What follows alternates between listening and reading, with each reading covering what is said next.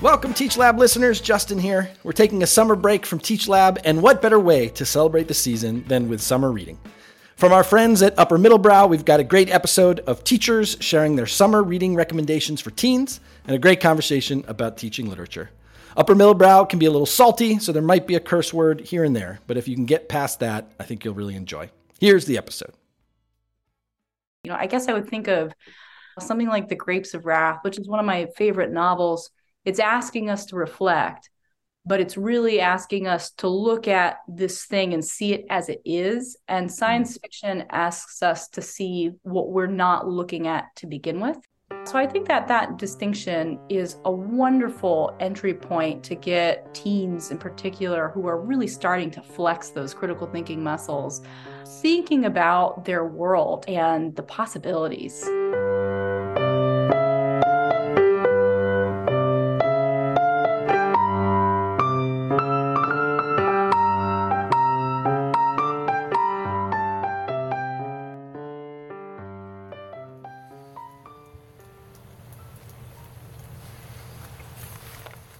Hello everybody, Duke's here in my camper. Today is my last day in Cape Hatteras, where I've been for nearly 6 weeks, and I need to pack up and go. And it has been raining all morning. My stuff's wet, and I've been hoping the rain was going to stop so I can dry out some of my stuff before shoving it into my truck and getting on the road. The forecast said the rain would be stopped by now, but it is still coming down. Hopefully it's maybe abating a little bit. So, yeah, kind of a bummer, but that's life on the road sometimes. There's a lot of beauty. There's some adventures. And, yeah, sometimes you're at the mercy of the elements. Luckily, I can cheer up when I think about this episode that I'm about to intro for you right now. This is part one of our 2 summer reading specials, where we bring you recommendations and discussion around summer reading.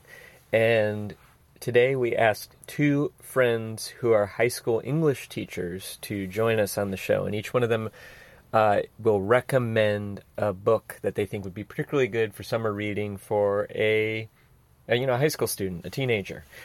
These are books they've taught, and so we're going to talk a little bit about that. And I don't know if you know this, but Chris Bagg, our co-host, was also a high school English teacher at one point in his life, too. So there are going to be 3 high school English teachers on the call. I'm the only one who isn't, although I do have some experience teaching high school students in other contexts. I'm also the only person who knows or knew all 3 of these people prior to this conversation. So it was really fun to hear some creative, talented people who love books meet for the first time and have a really delightful conversation about books and what teenagers appreciate in books. So yeah, let's just get right into it. What you're going to hear is the 2 teachers introducing themselves and then introducing their books, and then we're going to dive into it. So we're going to start with Lindsay Lajoie. Lindsay will introduce herself, then Adam Brock. He'll introduce himself. We'll hear about their books, and then we'll be into it. So I really hope you enjoy, and let us start with Lindsay. All right. So I was a secondary English teacher for about 10 years outside of Portland, Oregon, and also on the East Coast in North Carolina. And I recently have stepped back from my career in order to be a stay-at-home mom, but also reader. So now I'm reading more than I ever did. And it turns out you just, have to quit your job and then you can read all the books you ever want. So who knew? So that's what I'm up to these days. That sounds awesome. What about you, Adam? Sounds good. Still have a job. Try to read when I can. My name's Adam Brock. I'm a secondary English teacher, high school English teacher in Los Angeles. I teach at a school called Marshall High, and beautiful old Gothic building in Los Feliz in Los Angeles. And yeah, before that, I was a musician. I still am a bit of a musician, but I don't do it as much as I'd like. I'm the only one who knows all everybody on the call. And so for Chris and Lindsay and I were chatting before you got here, Adam. So just also in kind of an earlier phase of my life, when I was in Charlottesville, Virginia, sort of in my first radio job, Adam was around post-college, local sort of raconteur, bartender, musician, and always in like 2 or 3 bands, and those were always the best bands. I think everybody would agree. Well, one of them was yours for a while, so like that's, you know. For like a night, but that was a great night. It was a great night. It was great.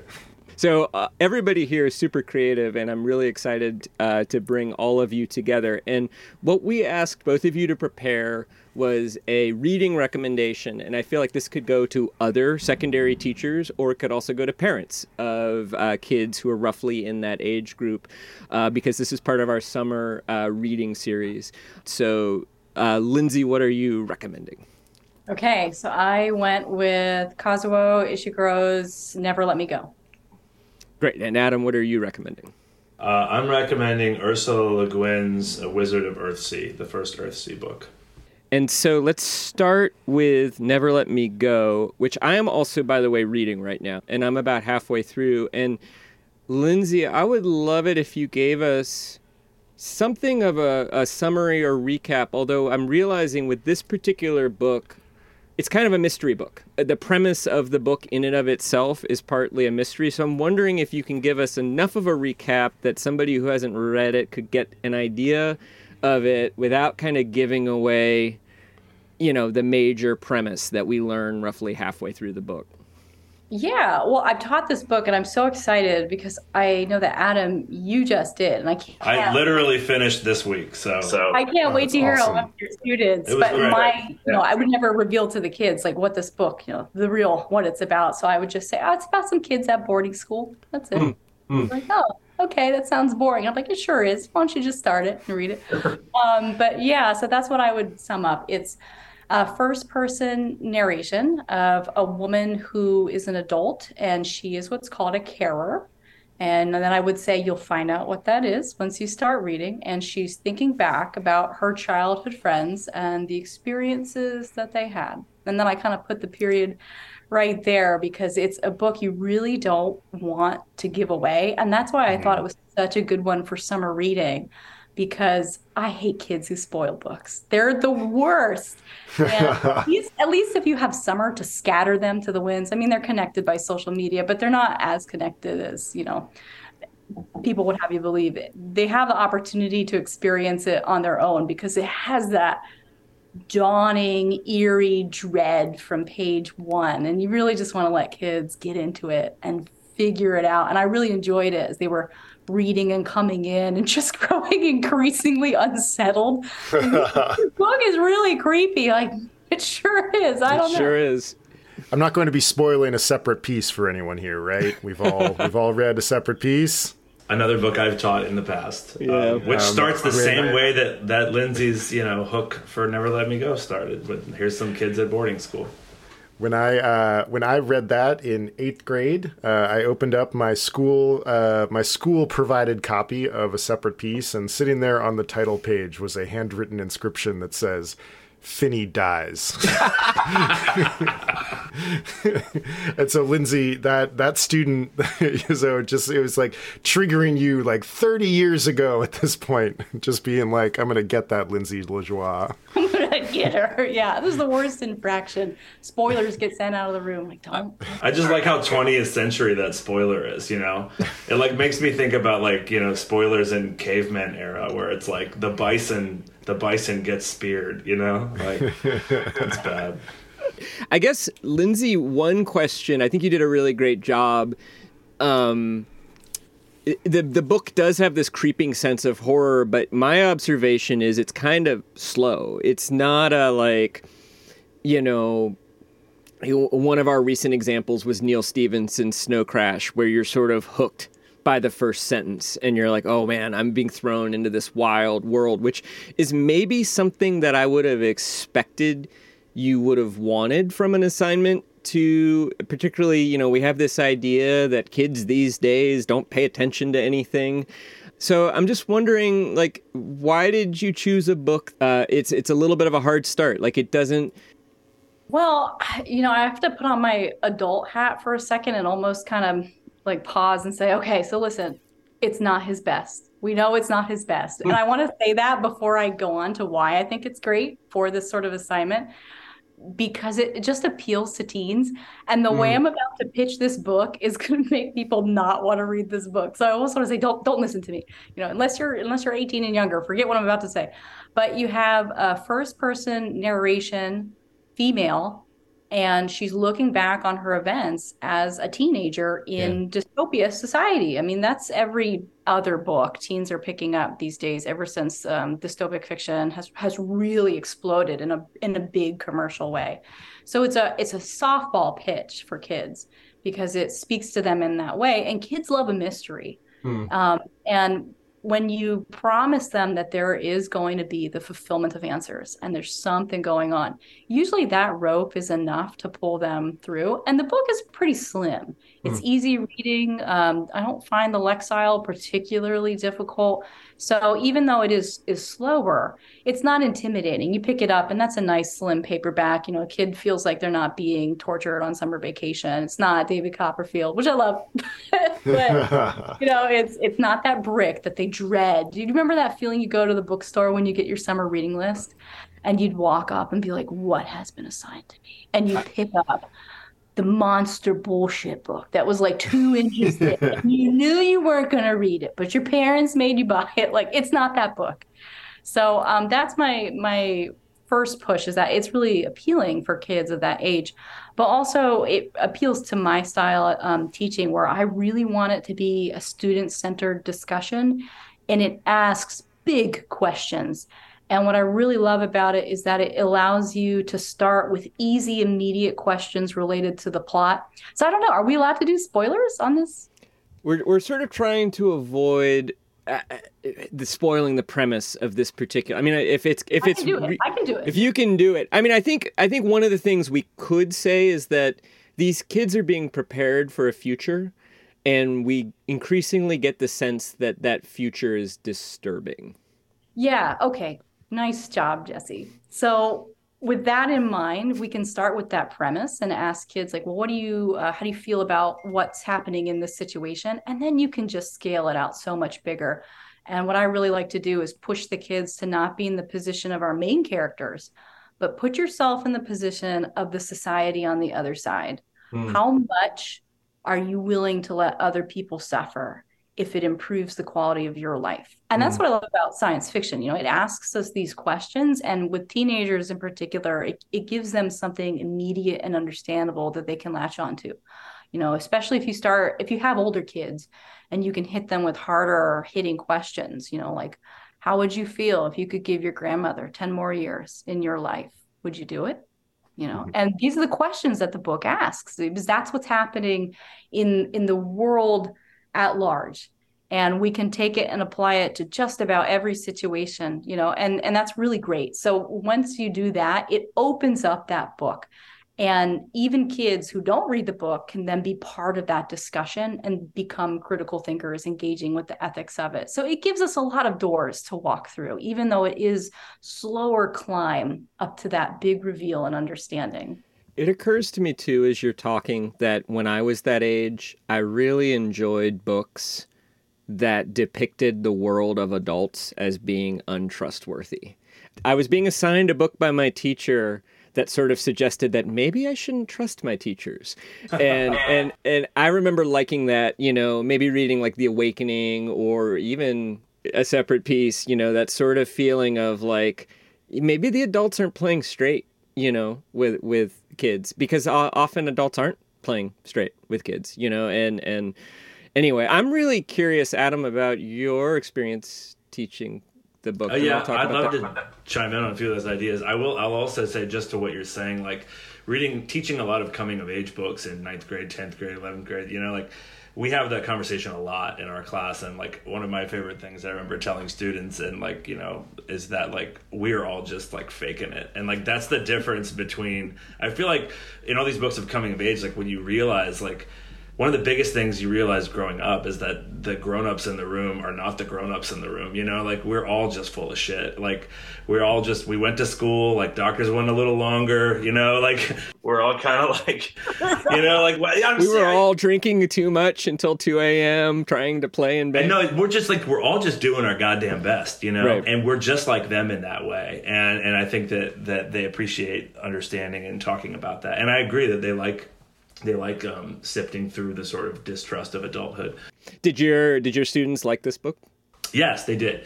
And I will say, and I agree with what Lindsay said, and what I'll add to that is that one of my students came in one day saying like, well, first of all, I'll just say like, this book is fire, Mr. Brock. This book is fire. And basically this book is fire because it's basically straight gossip.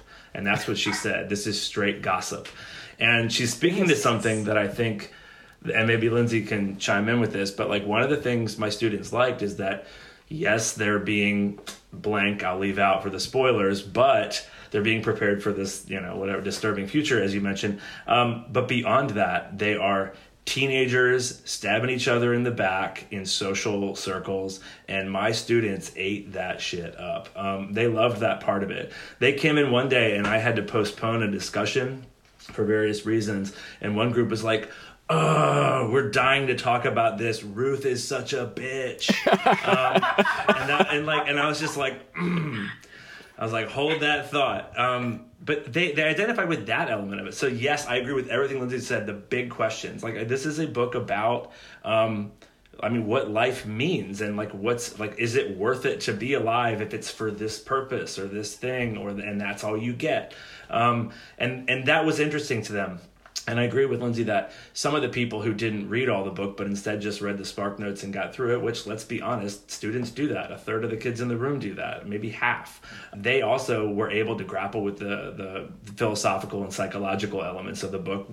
Even just using the plot as a touchstone, they're able to engage. This is not a book that... it's not like a Great Gatsby where you're teaching the book at a sentence level where it's like, let's look at the style, the imagery, this. It's a book about big ideas and storytelling. And so I don't teach it the same way. And I'm sure Lindsay didn't either. We just found a different way to teach this book. But yeah, the kids, they did like it. They liked it quite a bit. I find that it's the book that if the kids didn't read it, it creates in them that feeling that they missed out, and they're more likely to read the next book. And nice. Sometimes books like that are just super valuable because it's like Adam said, a whole bunch of your kids aren't going to read the book ever.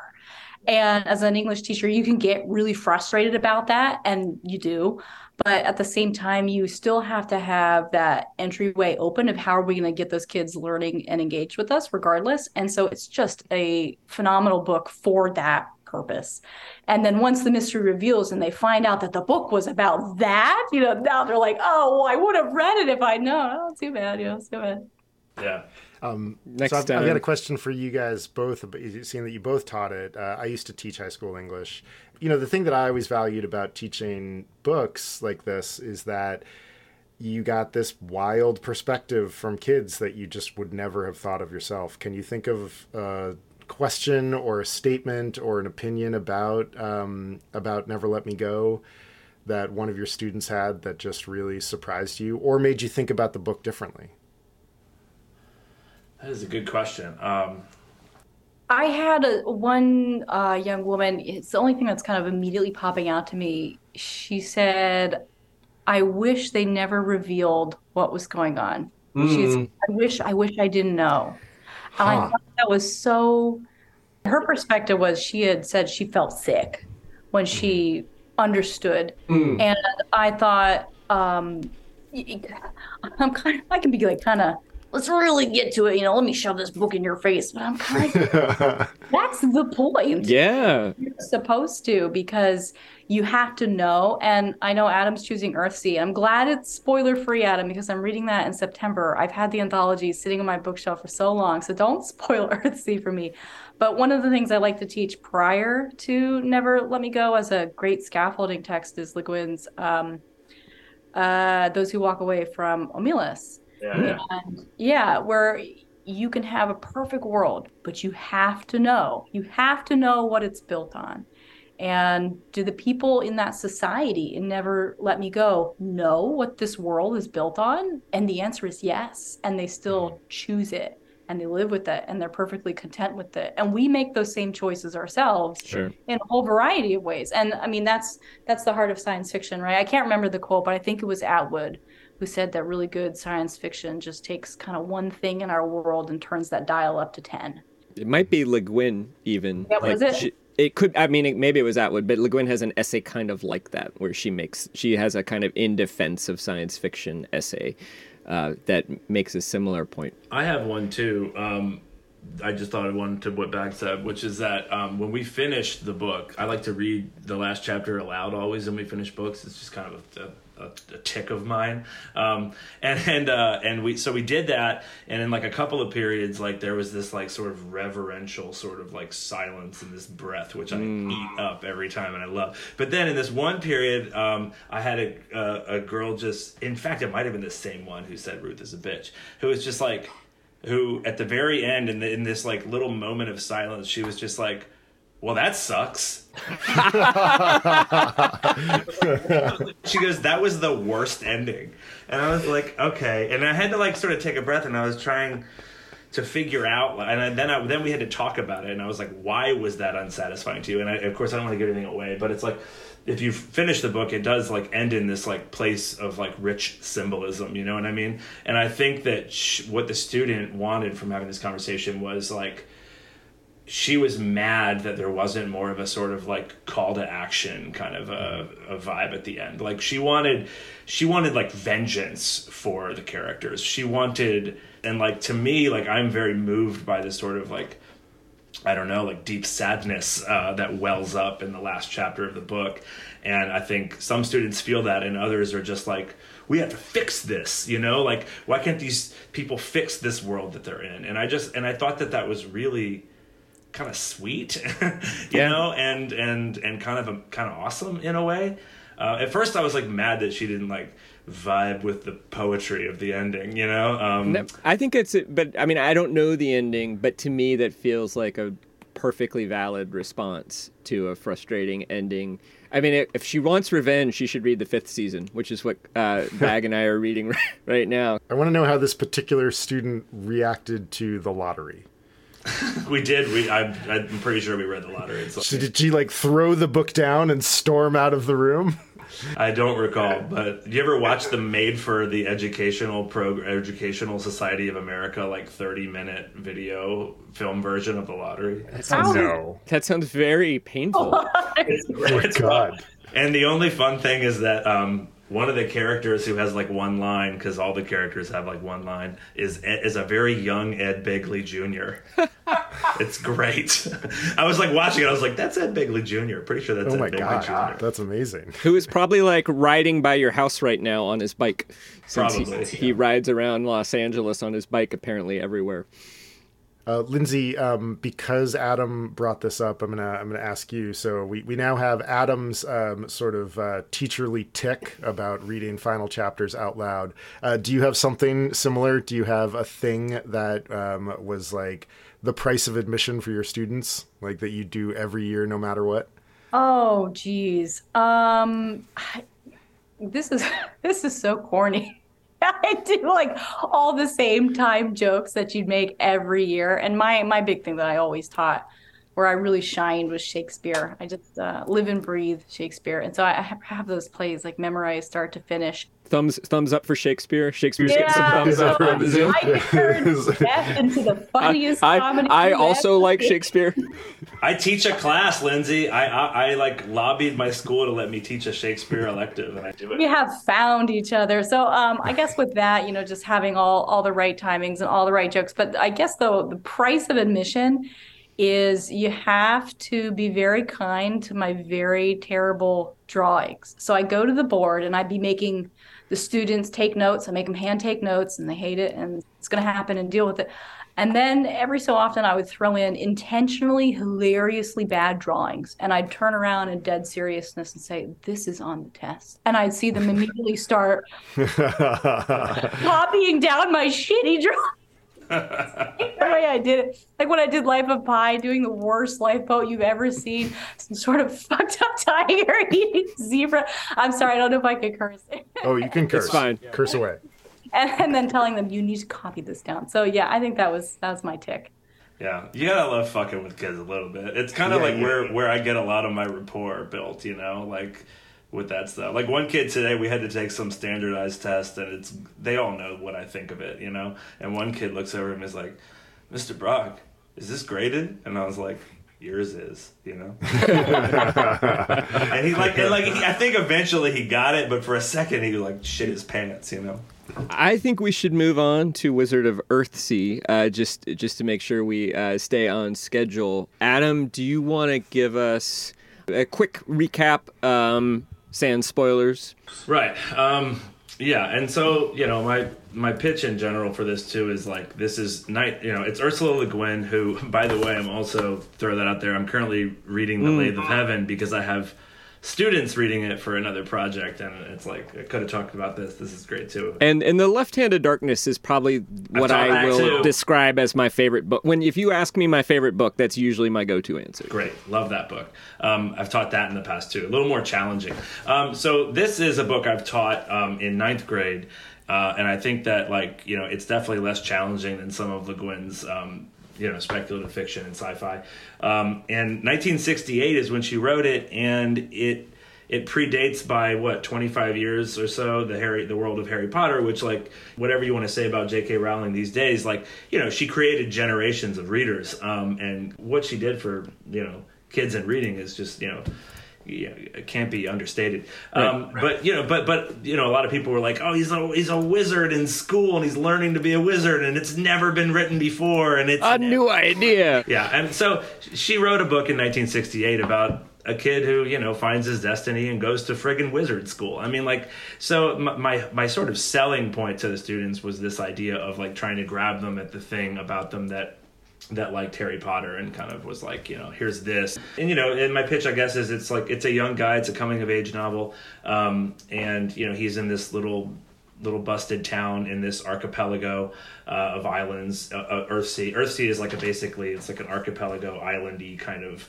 vibe. And one of the interesting things Le Guin sort of did was take the high fantasy, Norway Tolkien model of mythology and flip the race stuff around. So he's the dark-skinned, they're the dark-skinned people, and the light-skinned people are the marauding Viking-esque people, which I feel like is kind of legit. And they're the historically threat. Accurate. So they're the threat to this guy's society, this guy's village, and he learns kind of early on that he has this kind of special ability, and then there's all the kind of tropes of these stories. There's the mentor figure, and then he realizes to reach his powers he's going to have to learn to harness them, and he goes to a school, and then something bad happens at school, and in his grab for more power and maybe not of the best motivations to impress someone, to show someone that he can do something bigger than himself, he unleashes something bad that he has to spend a long time trying to fix. And so it's a growing up book, it's a coming of age novel, but it's set in this fantasy world, and it's about magic and realizing who you are and what your purpose is, and finding out who your friends are, and it's all that great stuff. And why I like to teach it is because Le Guin is brilliant, and there's just so much teachable stuff in this book. And I teach a lot about motif and symbolism and things like that, and it's really rich with all those things. And some of the most interesting, and there's big philosophical stuff happening in this book too. I always love when every time you read a new fantasy book, you want to know, how does this author deal with magic, right? Where does their magic come from? How are they going to do it? Because it's the same tropes, and it's each one is what's their hot take on magic? Well, Le Guin's, I think, is fabulous for teaching a literature class, because magic is language in this book. And that's incredible. And it's been rooted in language in the other stuff, but it really is language. To speak magic, you have to know the true words for things, the true names for things in this book. So magic is intricately linked with language, and language is intricately linked with identity. So it's basically it's a book for teenagers trying to figure out who they are. And then beyond that, the other cool thing that I like is that the way she deals with magic is that it's this Taoist kind of approach where everything has to be connected. So if you do something over here and you make the wind go this way, like something's going to get fucked up over there. And so there's a great responsibility in learning how to do this stuff. We can't just do it willy-nilly or we're going to screw the world. There are probably a lot of themes, but the three themes I just picked up on, and one is whether, we're using the metaphor of magic, but language as power, and language, the relationship between language and identity as a very, very powerful theme. The question of doing something in one place that's going to have unlooked for consequences in another place, which is very much a part of our reality as well, also very much a part of Never Let Me Go. And then also the observation that the protagonists are people of color, are dark-skinned, and the antagonists are light-skinned. Do you find that your students notice those themes on their own, or do you find that you need to help them with that? That's a good question. I mean, I think I tend to help them with it, whether or not I've given them a chance to fully find those things. I can't recall. It's been a couple of years. But I will definitely seed discussion questions with ideas like that. It might just be, finding a passage and then being like, what is this pointing us to? And I think that a lot of astute students will find those things on their own. And it's true. It's like, it does make you think about, just that one simple detail of what she's doing with race kind of makes you kind of do a little survey of our own history and sort of think about, like, how does this recast what we've learned about colonization and colonialism and all that stuff. And they're astute. They catch that stuff. Also, in 1968, I don't think you had a lot of white writers writing with dark-skinned protagonists. Like, that was, it's probably more common now, but that was very, very unusual. And I think it's also very unusual in science fiction and fantasy at that point. And I'm no expert, but apparently, a lot of Ursula Le Guin's great ideas about anthropology are because her dad is a famous anthropologist from California. And I've mentioned her, and being in California, it's interesting. The people around here know about her way more than I ever knew about her, because I think her dad was pretty famous in some university out here, like a major head of an anthropology department. Alfred Kroeber. Is that, do you know about this guy? I don't really know much. Yeah, I mean, I was an anthropology major. Yeah, he was one of the major American anthropologists, a disciple of Franz Boas. Her mother also wrote the book Ishi, which was a kind of microethnography of this man who was the last of his people, who was living in a museum in California. Theodora Kroeber, I think, was her name, and she has one book. So Alfred Kroeber, I think, was the really famous American anthropologist, and gosh, it's been a long time, but I definitely feel like anthropology is all over Le Guin's books, and she's thinking about how cultures interact together and how they're structured, and kind of cultural encounter, and the power of language too, which was a sort of new form. Have you guys seen the terrible Studio Ghibli adaptation of The Wizard of Earthsea? Called Tales of Earthsea, right? And I think that it's a bunch of crap. You know what I'm saying? It's storyline, different storylines thrown together. Oh no! I'm so sad to hear that. It's bad. It's so bad, and you don't want it to be because it's Ghibli, right? But totally. It's did Miyazaki direct it or somebody else in the studio? That's a great question. I want to say that he directed it, but I'm not sure. I don't want to slander his name, so I don't know. I love that we're talking about magic, because that's something that Jesse and I were sort of in a recent recording. Jesse sort of espoused a preference for science fiction over fantasy because of the magic problem. And when we do our second episode of the 5th season, that's one thing that I really want to come in guns a-blazing about. But when you guys see magic in books, and Adam already talked about it a little bit, how do you teach that to kids? How do you get from that moment of yes, this is magic, but everything in a book, it's also standing in for something else? That's a good question. Yeah. I mean, we definitely talked about it a lot in terms of, a lot of this book, I mean, in fantasy can a lot of the times, and it might be reductive to say it always is, but it can serve at a representative or symbolic or metaphoric level, you know what I mean? And so like, you know, essentially, I mean, what is magic? It's power, it's control, right? And so we can identify with those concepts as people, whether or not we're fantasy people, right?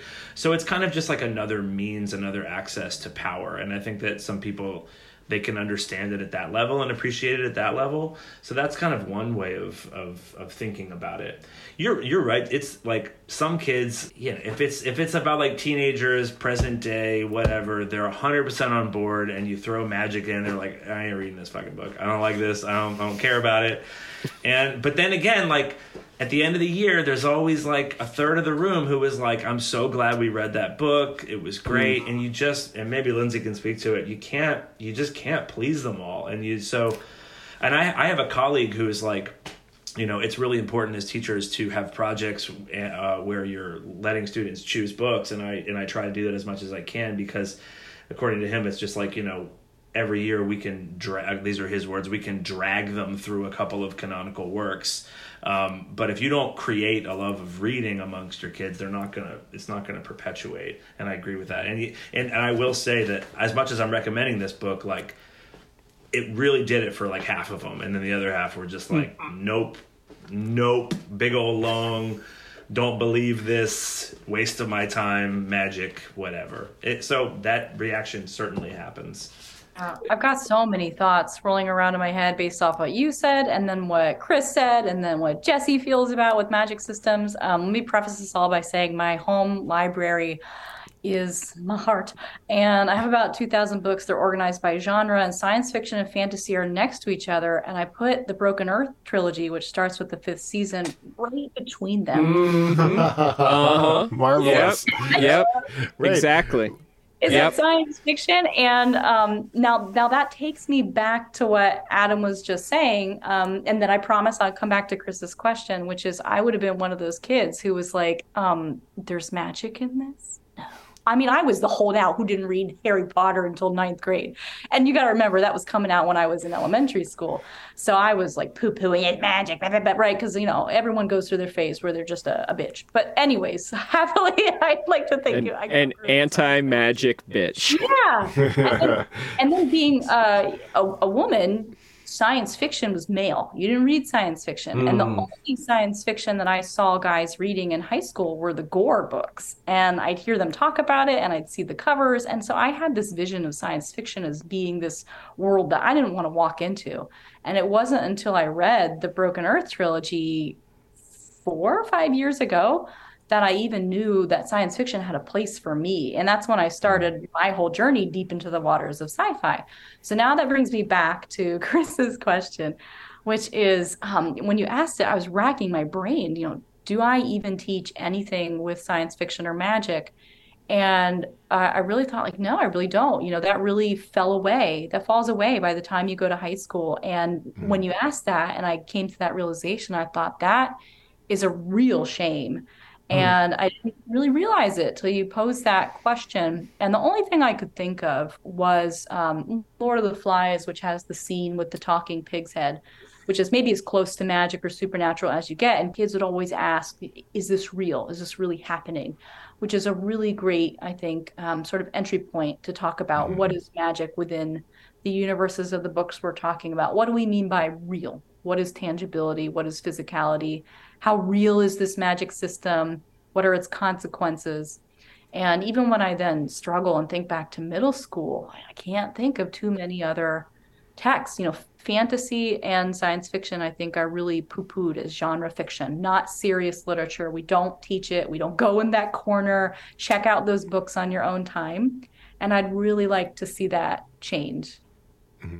We do. I mean, I completely agree. I think that like for some reason, certain things have gotten a pass, and I think that like in terms of what we teach, and I think it's often short stories. You know, like the golden era of sci-fi is still kind of Monkey's Paw. Right. And like I bet you've taught like The Veldt by Ray Bradbury or like There Will Come Soft Rains. So like and those books are often in the lit textbooks, you know what I mean? Like they're often anthologized, and there's something about that. But yeah, I agree with you, Lindsay. Like I feel like when it's a few hundred pages, people are like, no, we couldn't push that on them for that. Right, like you're allowed a seasoning of science fiction, Yeah. but how dare you ask for it for the whole meal? Yeah, for sure. And, this was related to what you were talking about, but like when I was growing up, like Ray Bradbury, Martian Chronicles, stuff like that was my sort of first foray into all of that made me fall in love with it. Yeah, but anyway, you were talking about magic systems. I'm also always really intrigued by those, and I feel like it's one of the signs of like, good, creative authorship in these things is like what people who pull that off when it's real in the confines of the book, in the world itself. Like that's the reality. Like the reality has to hold up in the reality that's presented in the book. So when students are like, this isn't real, and it's just like, well, it's not real out here, but if it feels real in there, that's that's the physics of this, Well, and I'm willing to be the anti-magic heel for the sake of this discussion that Chris and I are going to have in our next episode too, and even for now. Although what I do, to me, magic is interesting to me when the physics of the magic is interesting, and I believe one of the things I read A Wizard of Earthsea 20 years ago, and I remember liking the physics of the magic then. And Tolkien was my entry, and I'm probably very forgiving of Tolkien, and the writing's beautiful, and I probably just kind of like accepted the magic. If I read Tolkien today, I'd be like, this magic's stupid. It's just elvish. There is a way in which magic as a system can have a kind of physics, and it can be the province of scholars, and it can be a stand-in, say, for academic knowledge or engineering or physics. One of my favorite writers is China Miéville, and he has this idea of thaumaturgy, which is kind of like his version of magic, but it's sort of like steampunky technological magic that's that is magic, but it's also technology, in the sense of tools and craft as well. And I enjoy that application of it. And Adam, I've read your draft novel, and I like the physics of the magic in that book as well, which all of you will soon be familiar with, I'm sure, one day. Totally. That you just reminded me of a quote, and I'm trying to recall. You've probably heard it before, but one of these authors once said that like. That whatever, like magic is, if you go, I'm butchering this, but like if you show people in the past the future, like technology is indistinguishable from magic, right? I think it's any sufficiently advanced technology is indistinguishable from magic, and I think it's Arthur C. Clarke. Nice. Okay, so what I was going to say is like what you were talking about made me think of a really cool place where these things come together, because I just taught a different book in AP language called H is for Hawk by Helen McDonald. It's like a memoir kind of situation, but it brings in lots of different modes of writing and disciplines. But it becomes a book about, oddly enough, T.H. White, the writer of The Once and Future King. Yeah. So in some ways it becomes a biography of him, and it's fascinating for that reason, because I love The Once and Future King.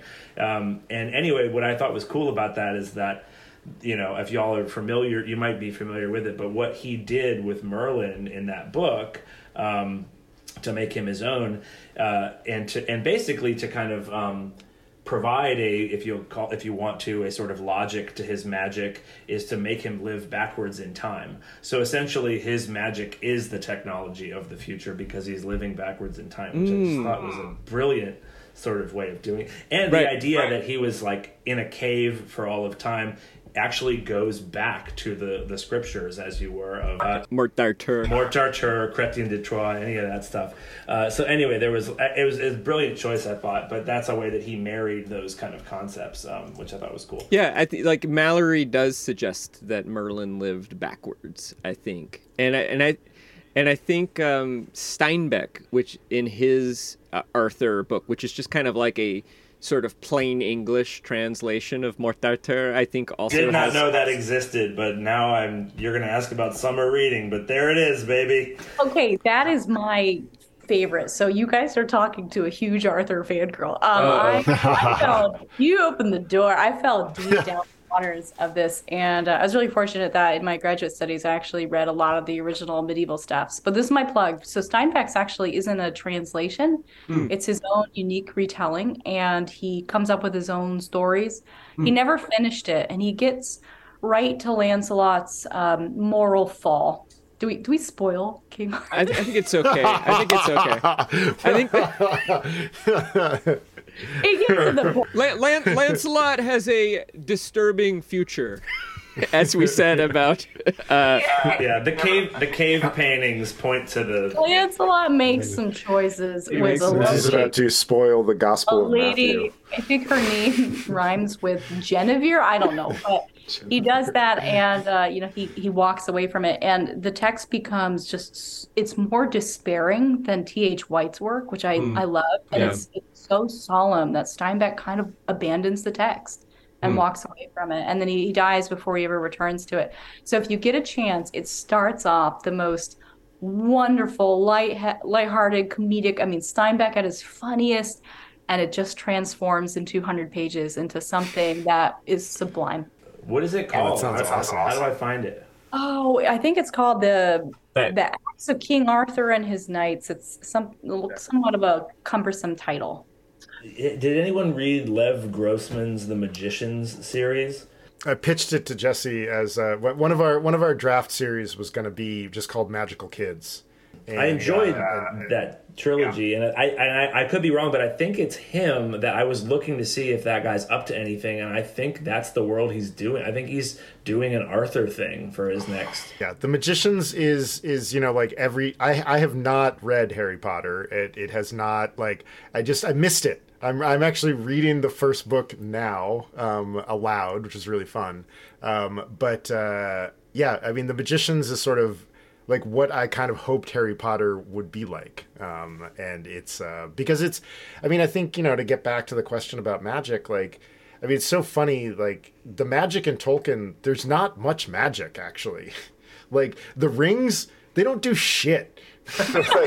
like it's one of the, I mean, the thing about the magic in Tolkien is it's so clearly, like, I mean, Gandalf uses a sword, for God's sake.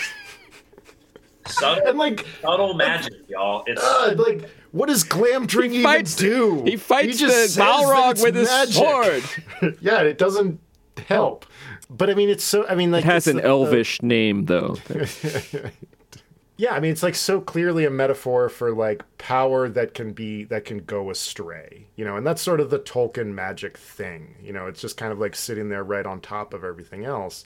I'm just like intrigued by, what does this particular author think that magic means? And in The Magicians, like, magic is like a really dicey thing to get a hold of, and I think some of the more like adult books that kids would really enjoy are those books where, like, you really see that magic is, whether it's puberty or adulthood or anything like that, about like joining the world. Magic is kind of the things that we really hope we would be able to do. And of course, like, that conflict between like hope and truth is like the central plank of literature.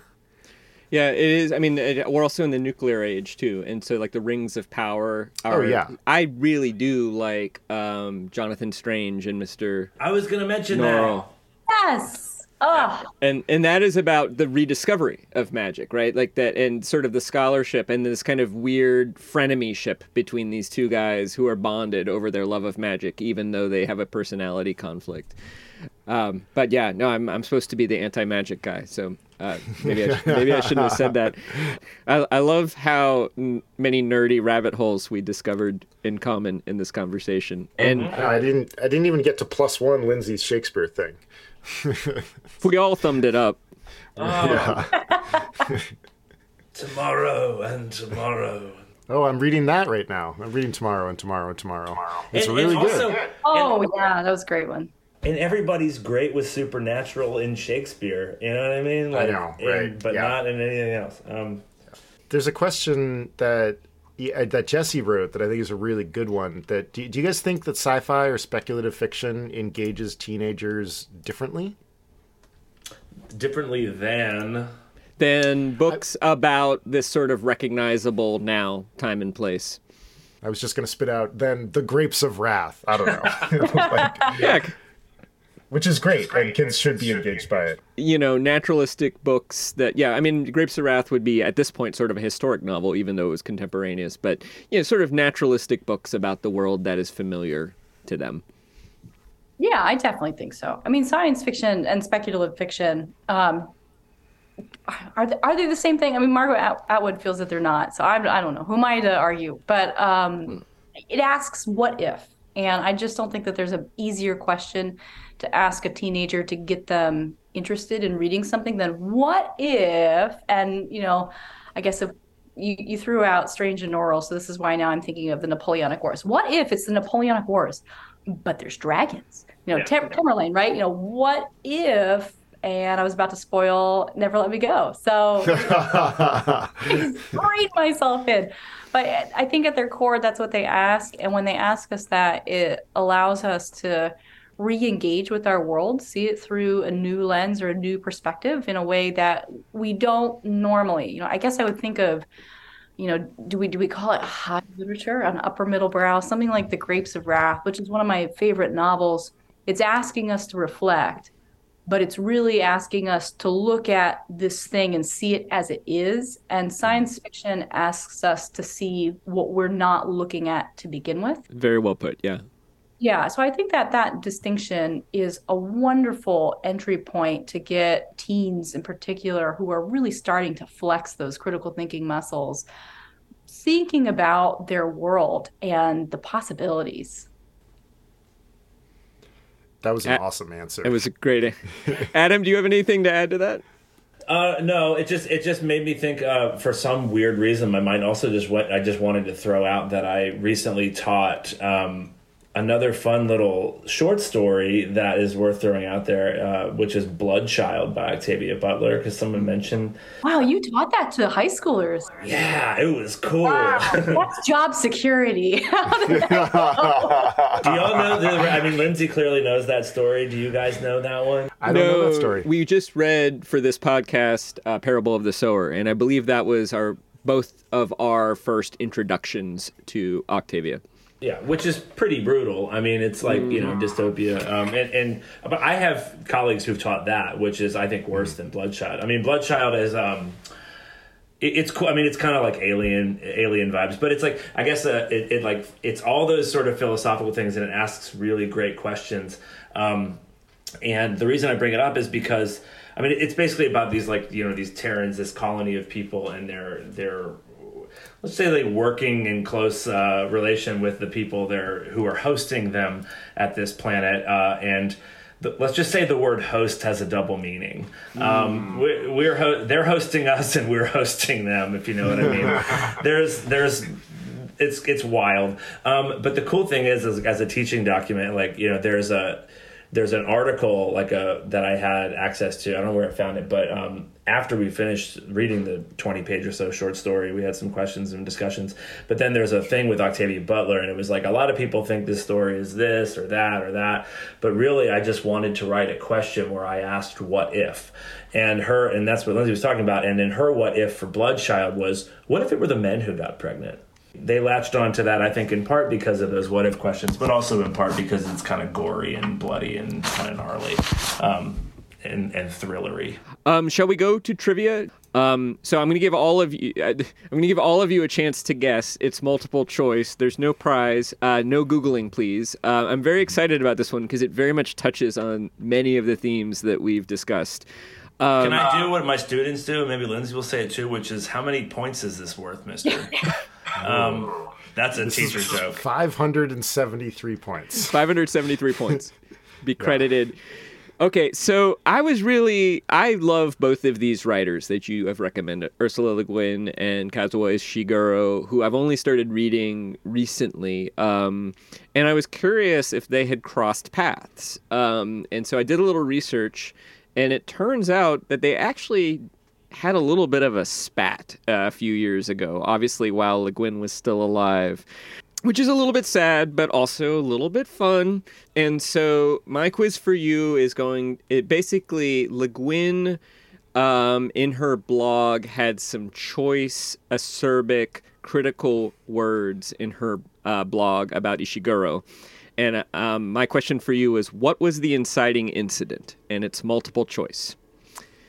So before we do this, how are we going to answer in such a way? This is a spoiler-free episode, as we have done so far. How are we going to answer this in such a way? It doesn't spoil the books that were maybe each of you can chat me your answer in the chat feature separately, and then I will give away the answer, and then I'll reveal if there are any winners or losers.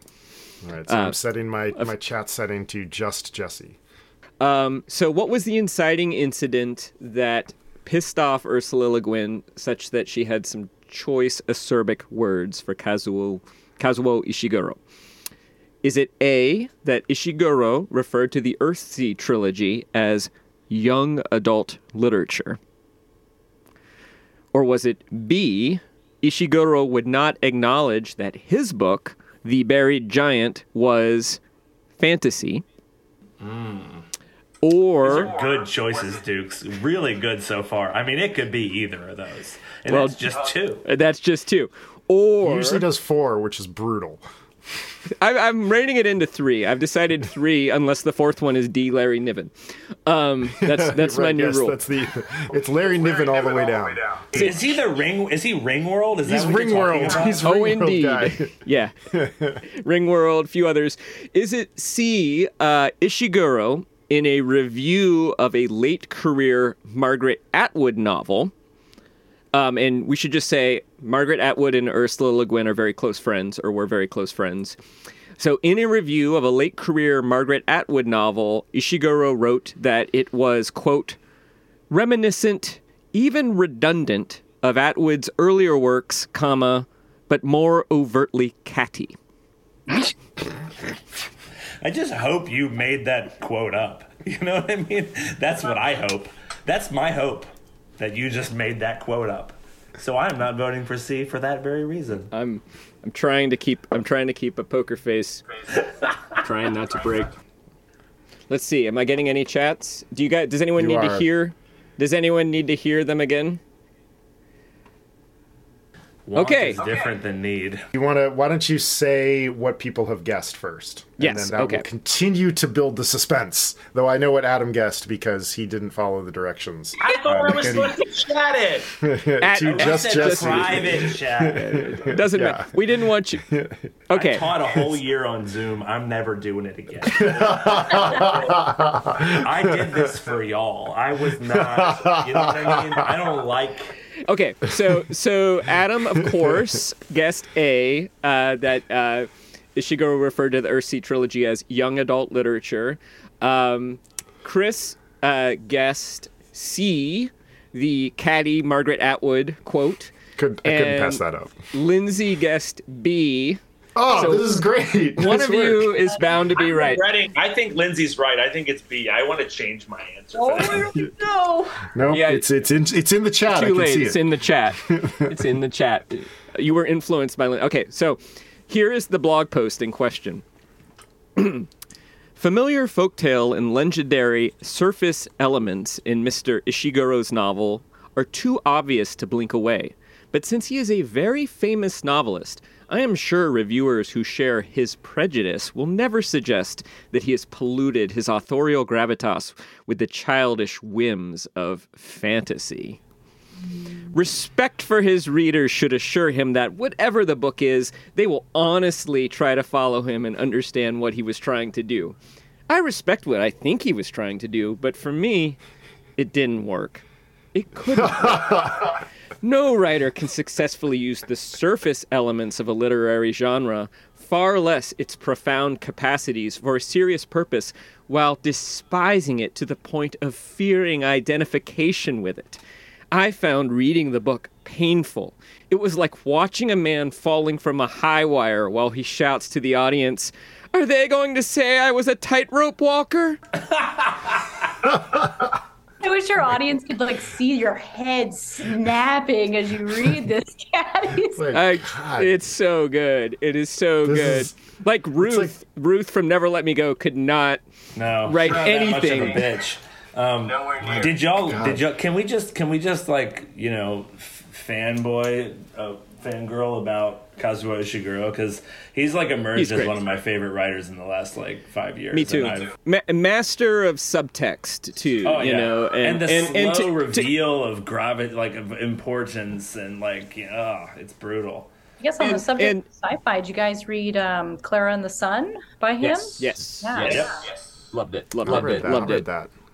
Put that on the list. Y'all mess with that unconsoled. Y'all mess with that, like, you know, the weird one. That's the one that, like, you know, divides people. And it, like, some people say it's the worst. Someone like said it was like this is the worst novel of all time. Well, and after Ursula Le Guin's trashing, how many of you are going to read The Buried Giant? I've read it. I loved it. Okay. I've read it, and I wasn't a fan. It wasn't bad. It just, you know, for me, everything that he's done just is in the shadow of The Remains of the Day. Sure. So, Great. Remains of the Day. I want to go. One big. I want to go punch. read that review now. I want Jesse send me the link to that review because she's like channeling Jonathan Swift. I will. Like you know what? I want to amazing. read Ishiguro's response, which is he starts out by saying something to the effect of, like, I think she wants me. This is a little bit confusing. I think she wants me to be the new Margaret Atwood because he seems to think that Margaret Atwood does not like science fiction. Maybe that's a reference to what Lindsay was saying earlier. I don't know. But Margaret Atwood and Ursula Le Guin love each other. But he goes on to say, if there is some sort of battle line being drawn for and against ogres and pixies appearing in books, I am on the side of ogres and pixies. He said, I had no idea this was going to be such an issue. Everything I read about the buried giant, it's all, oh, he's got a dragon in this book. Or, oh, I so liked his previous books, but I don't know if I like this one. So Lindsay, basically. Le Guin's entitled to like my book or not like my book, but as far as I'm concerned, she's got the wrong person. I am on the side of the pixies and the dragons. So he's saying, look, I don't, you know, I'm fine with being called fantasy. That's not a problem. But he was expressing an anxiety that I think you guys have expressed in this conversation, that because the book has fantastical elements, it may not be taken as seriously as literature. And, you know, that's an anxiety I bet a lot of writers have, for right or wrong. Yeah. I think that a lot of like fantasy is like kind of, it's showing up so much in other forms of media these days that I think that like people are jumping on board a little bit more, being more willing. Seems like. I would love to see what some of y'all's choices for, like, I know that you've done a lot in this sort of like, you know, with, upper middle brow. Like, these are the sci-fi or speculative fiction authors and works that teeter between, we can call them literary, we can call them genre, whatever.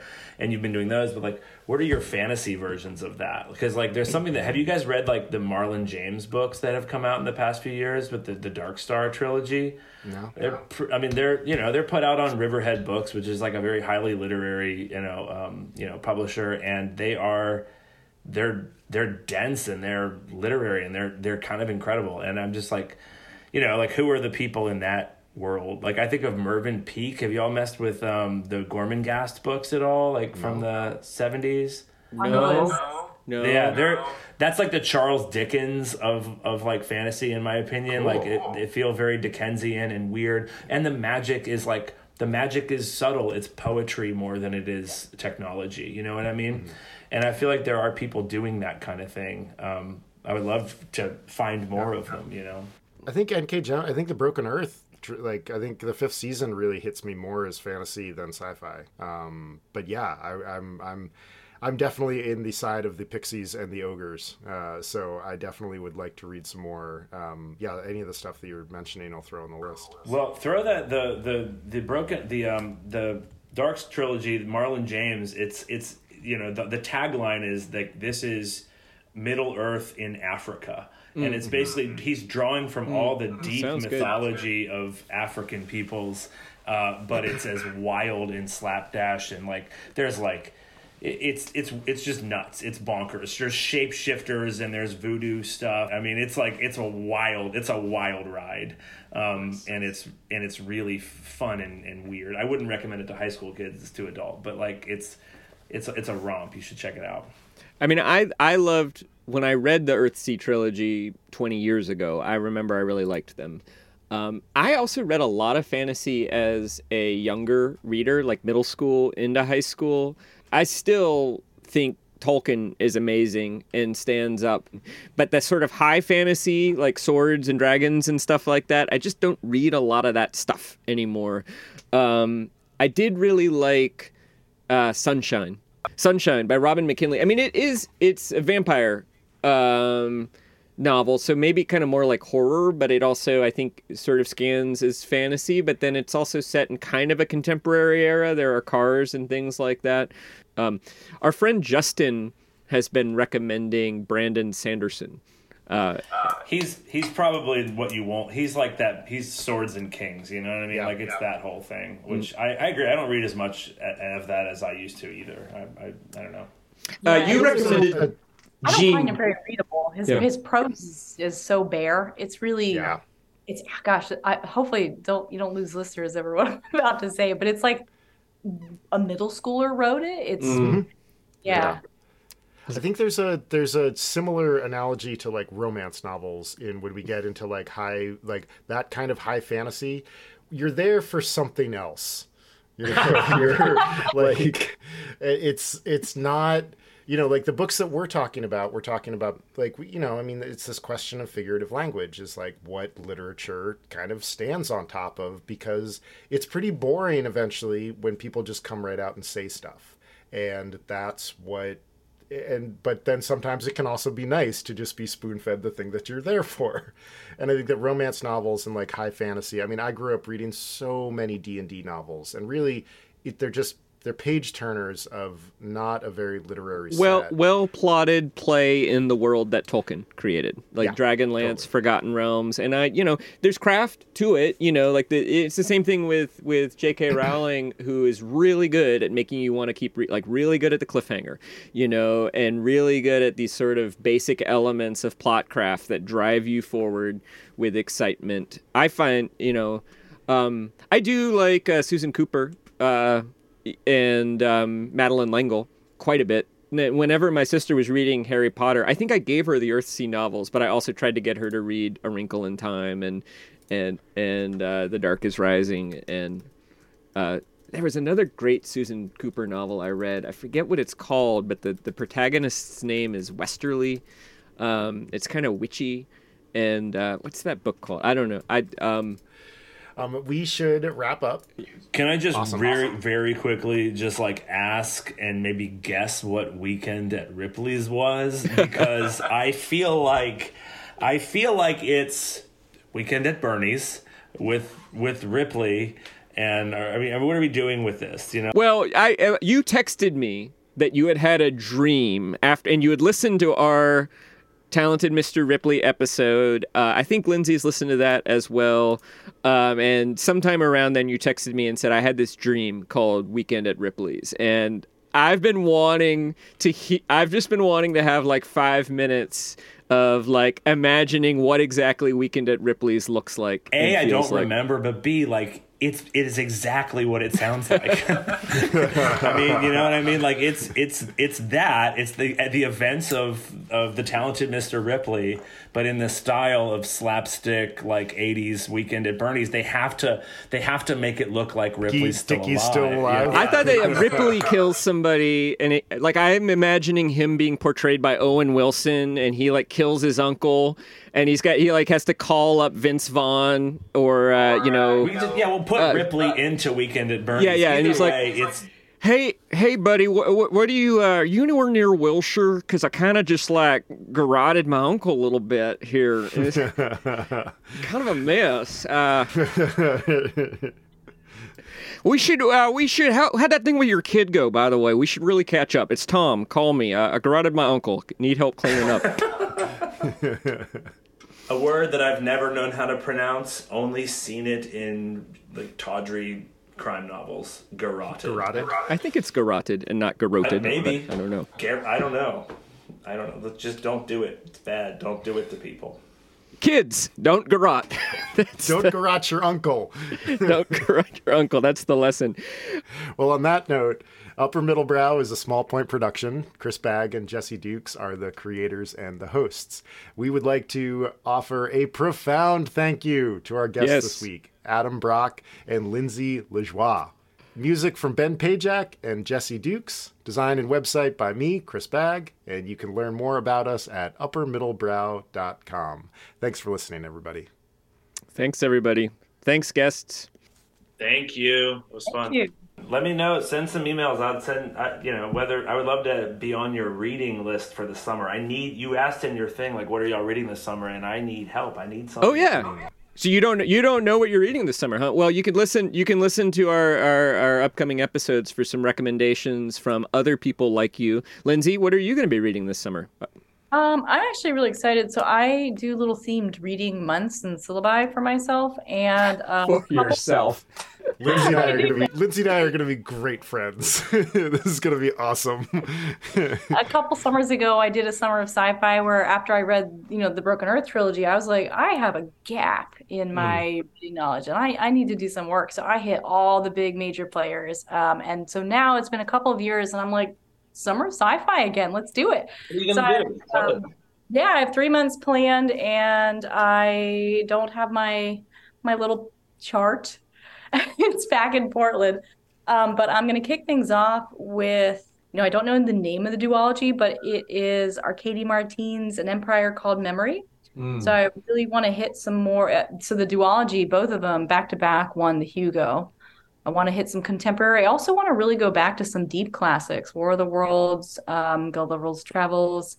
And I've got oh my gosh, what else? A little bit of Dr. Moreau, and then bring it forward, read Daughter of Dr. Moreau, the same author who just did Mexican Gothic. So I tried to create for myself, for every month, there's a 1-to-1 of classic contemporary, and try to have a diversity, male, female, grabbed a non-binary author too. So some women of color, and trying to really go the next step for my big summer of sci-fi read. So I'm super excited. So that's what I'm doing. I'm going right back. Share your syllabus. Two questions. First, when you get home, will you share that with us? Because we would love to publish that along with this episode or something.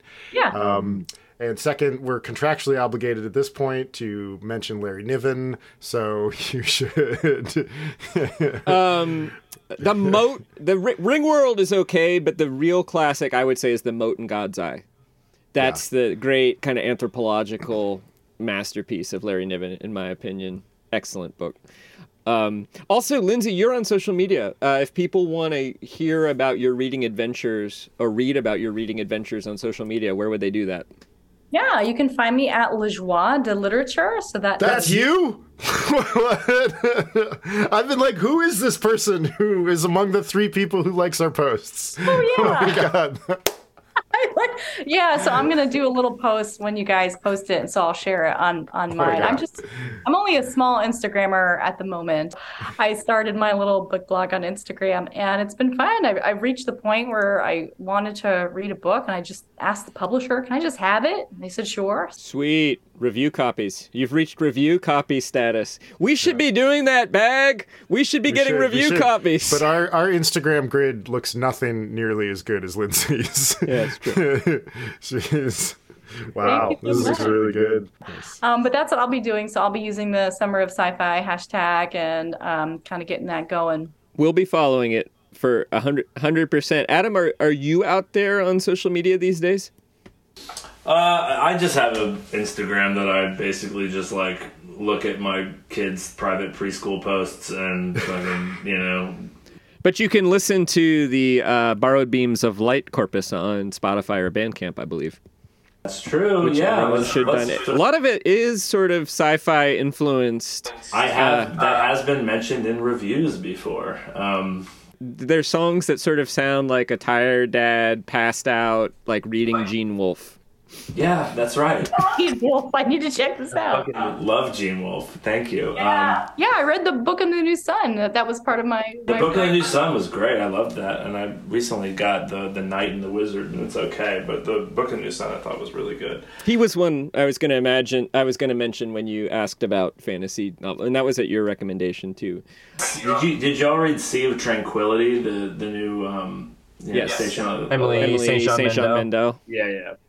I did. I enjoyed that. I thought it was a good little book. It was a less ambitious than Station 11, sort of a nice kind of snack of a book. And then Piranesi, did y'all do that? The new one? Yes. That's what I was thinking when you asked earlier about No. fantasy, but heard that. very. That also was like a great follow-up to Jonathan Strange and Mr. Monroe, because it was not as ambitious at all. Yep. But I think it really worked as a nice little tight. Yeah. It was so good. I picked it up.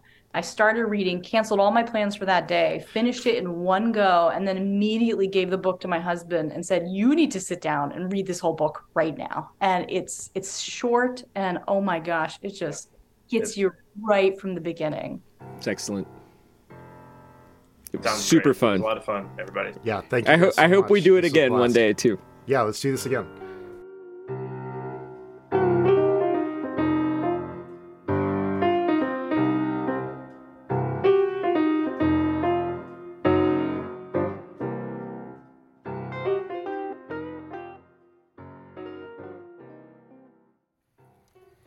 All right, Duke's here again, and we sure hope that you enjoyed that conversation as much as we did. Thanks again to Lindsay Lejoie and Adam Brock. Next week, we're going to do another special episode around summer reading, this time with two of my journalist friends. So be sure to check that out. Looking out here, it's still a little rain, but I can see the sun trying to poke its way out, kind of to the south, so maybe there's hope I'll be able to dry this stuff off before I get on the road. Anyway, thank you as always for listening, and we'll see you next time.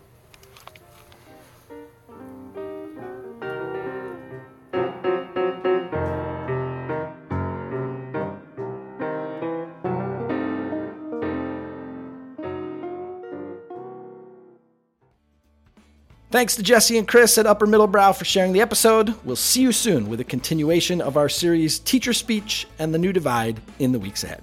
Stay safe until next time.